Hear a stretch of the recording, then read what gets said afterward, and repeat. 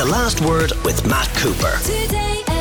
Carl Thomas is on holidays, but we're delighted that Larry Donnelly joins us tonight alongside Marion McKeone for our weekly discussion on the United States of America, which, Marion, I suspect is going to become increasingly important with each week as we move towards the presidential election in November. Are we facing a situation, without wanting to sound too dramatic or too exaggerated, where America has to decide this year whether it wants democracy or not?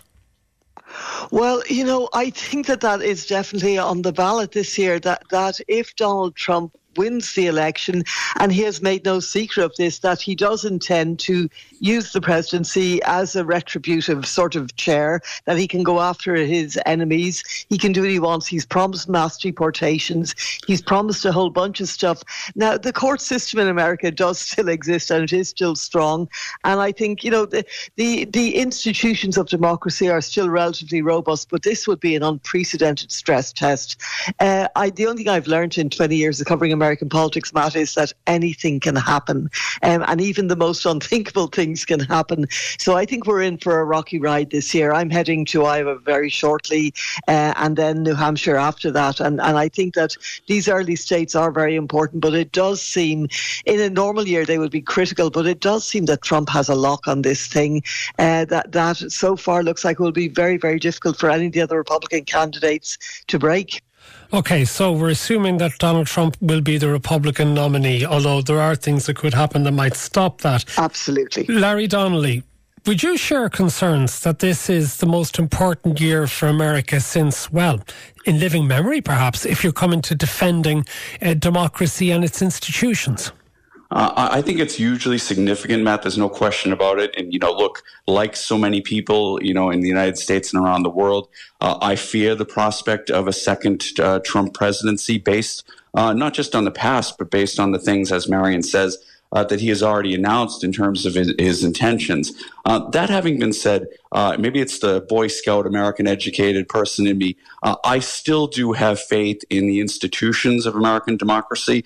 Perhaps it's somewhat misplaced, but if we look to last time around in the horrific events, the last to 2021, the reality is the institutions bent, but they didn't break. And the other thing I just say about American democracy, and I know Marion might take issue with what I'm going to say, is that I think in terms of things like voting and getting access to ballots, if you look at voting in the United States, it's actually, despite the popular narrative, it's actually never been easier to cast a ballot in America. Weeks before, in person, by post, all of that stuff I think is really welcome, and I think fuels me with some optimism in a context in which there's a lot to be pessimistic. Yeah, but Larry, I take your point on that, but isn't there also concerns that an awful lot of those who oversee the voting system are walking away from it because of intimidation, and that whatever the fairness of the vote, it will be queried by Trump and his people if they don't get what they want? And of course, that's deeply worrying. There's no question that happens. And where it does, again, that's where the institutional safeguards need to be there. They need to be robust. I would say, however, that some of the fears about that and some of the fears of endemic corruption, I just don't accept. I don't think it is as widespread as that. I think that there's still an awful lot of integrity to the electoral process. I think where the problem in America really lies, I think there's a difference between the electoral system and the political system. In my view, the electoral system still works. In my view, the political system is broken. Indeed. Could it be that, Marion, that the problem actually really isn't Trump? The problem is the people that Trump appeals to? Well, I don't know how you separate those two.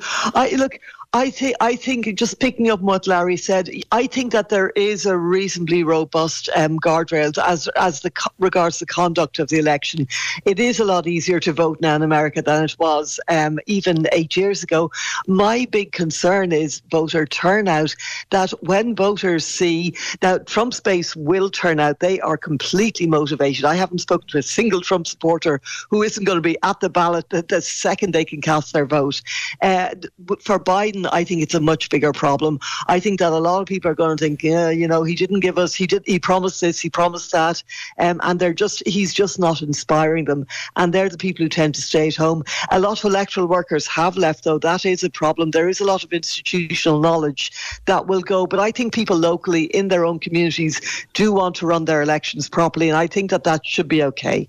What about, Marion, though, the prospect of third-party names on the presidential ballot paper skewing things perhaps in Trump's favour, that if Robert Kennedy Jr. or others were to be there, that they would take votes from Biden? Well, I think this is going to be one of Biden's biggest problems. And, so many people have said, oh, well, Robert Kennedy will take votes from Trump as well. I just don't see it. Not a single person, I've said this to you before, Matt, on the show, at any Robert Kennedy events I've been to, and I've been to quite a few of them, not a single person who was there was a Trump supporter. They were all Democrats who were looking for somebody else, or independents who were looking for somebody else, and a few very, very soft Republicans. So I think that Robert F. Kennedy, even if he just gets on the ballot on a dozen states, it's difficult to get on the ballot. It's expensive. He doesn't have the money at the moment, although he has got some big backers. I mean, he was auctioning off rubbish, frankly, this weekend. A lot of the way he's running his campaign is pretty similar to Donald Trump. But I think that even though he won't get on the 50 ballots, it's very unlikely. I think he will be on enough ballots to do damage, and the damage will be done to Biden, particularly in places like Arizona and Michigan, and swing states that Biden has to win. Okay, could we actually have a situation, though, Larry, that the Democrats could persuade Biden not to run on the basis that people are making an issue of his age, even if he is only 4 years older than Trump, about his health, even if there's no valid proof to suggest that he is suffering any mental impairments, but that if he's losing this coalition, that if it is fraying, that it would be in the interest not just of the Democratic Party but of America to let somebody else run in his stead? These are the conversations that should have been going on 2 years ago, to be frank with you, Matt. The window really is closing at this stage. I mean, we're talking primary filing deadlines have passed in terms of someone getting up and running and assembling the mechanics of a presidential campaign. It is very, very late in the day. What's more, we've seen no sign whatsoever that Joe Biden is for turning. A lot of people I know who know him say that he's obsessed with proving people wrong. And I think that goes back to a lot of his history, which in many ways is inspiring, in fairness to Joe Biden. But that is what seems to animate him at many levels. And this is what I mean about the political system in the United States being broken. The fact that Biden and his allies in the Democratic National Committee and powerful donors, a lot of whom, in fairness, owe their positions and power an awful lot to Joe Biden, the fact that they were effectively able to box out any potential challenges when the reality is Democrats had to see this coming. They knew it would be a problem. The fact that he still looks to get the Democratic nomination without any real contest is a significant indictment of the process. And that's what I mean when politics is broken. And what's at the heart of so much of it, I'm afraid to say it, and I'm sorry if this sounds glib, but it's the almighty buck. Okay, how is it, Marion, that Trump seems to be gaining some support amongst Latino voters? I think that to me is a bit of a mystery, but I will say that a lot of Latino voters in America are small business owners and some slightly bigger business owners, and they want low taxes. This is from speaking to Latinos who support Trump. That's what I'm getting, that a lot of them are very independent. They run businesses. Interestingly, a lot of them want immigration controls. They believe that what's happening at the border at the moment, where you have about 10,000 people a day coming over on some days, and this is peak season for immigration surges, that it's damaging to them, it's damaging to the perception of them, and a lot of them say, well, I have to, basically come over as fair and square. I have to jump through the hoops, and why shouldn't everybody else? So immigration isn't as big an issue among Latino voters as you might think, notwithstanding Trump's appalling comments about poisoning the blood of the country and mass deportations, etc. I am surprised in my conversations with Latinos how little impact they're having, and as I say, they're focused more on things like lower taxes, and that they also seem to like Trump. They seem to like that sort of strongman swagger that he has, the ones that I speak to. So yeah, it's an interesting one, but they do seem to be peeling away from Biden, and that is a problem. Okay, so Another thing that has been a major political issue, Larry, in the last couple of years has been abortion, particularly with the overturning of Roe versus Wade by the US Supreme Court. But could it be, bizarrely enough, that this is something that the Democrats could end up campaigning on in the majority of states, that they will actually make abortion rights something central to getting Biden re-elected? Yeah, I think that there's no doubt since the overturn of Roe versus Wade that what had been a tricky issue for Democrats has morphed into something I think that's more seen as a winner, in particular with the demographics of people who decide elections. So I think in certain places, yes, I think abortion will be front and center on the agenda. But just to jump back to something, abortion is a sort of a logical lead-in from the comments Marion was making. The one thing I think that Marion didn't point out in terms of why Latinos are drifting towards Trump and the Republican Party, it actually predates Trump. And the reality is this, that they are more socially conservative and religious than most Americans. And the Democratic Party's lurch to the left has dismayed them a great deal. So while abortion, if Republicans are shrewd in this election, they'll probably leave abortion in the background. But there are other culture war issues that animate people, in particular the gender identity issue, and as well as that parental control over public school education and the curriculum. These are big winners with vast swathes of America, and indeed with the Latino community as well. Okay, Marion, explain to me how it is that the Supreme Court decision in relation to abortion, the rationale behind it, could actually be a problem for Trump as he tries to get back on the primary ballot in some states in the United States. Right. Well, the Supreme Court has made its most controversial decisions recently, and I'm talking the one to overturn Roe v. Wade and also the New York gun law one, where it struck down the New York state gun laws on the basis of it claims that it interprets the Constitution as in an originalist, textualist manner. Now, what that means is that when the Supreme Court, ultra-conservative majority, look at the Constitution, they think, what were the framers thinking back in 1865 and 50, 80 years earlier when they were writing the Constitution? And they say if it wasn't in their mind then, that they are not going to impute it now. So it means that you literally interpret the Constitution as it is without any regard for societal developments, evolution, technology, anything in the last 200 years. And to me, frankly, it seems absurd. But look, this is how they say they're doing it.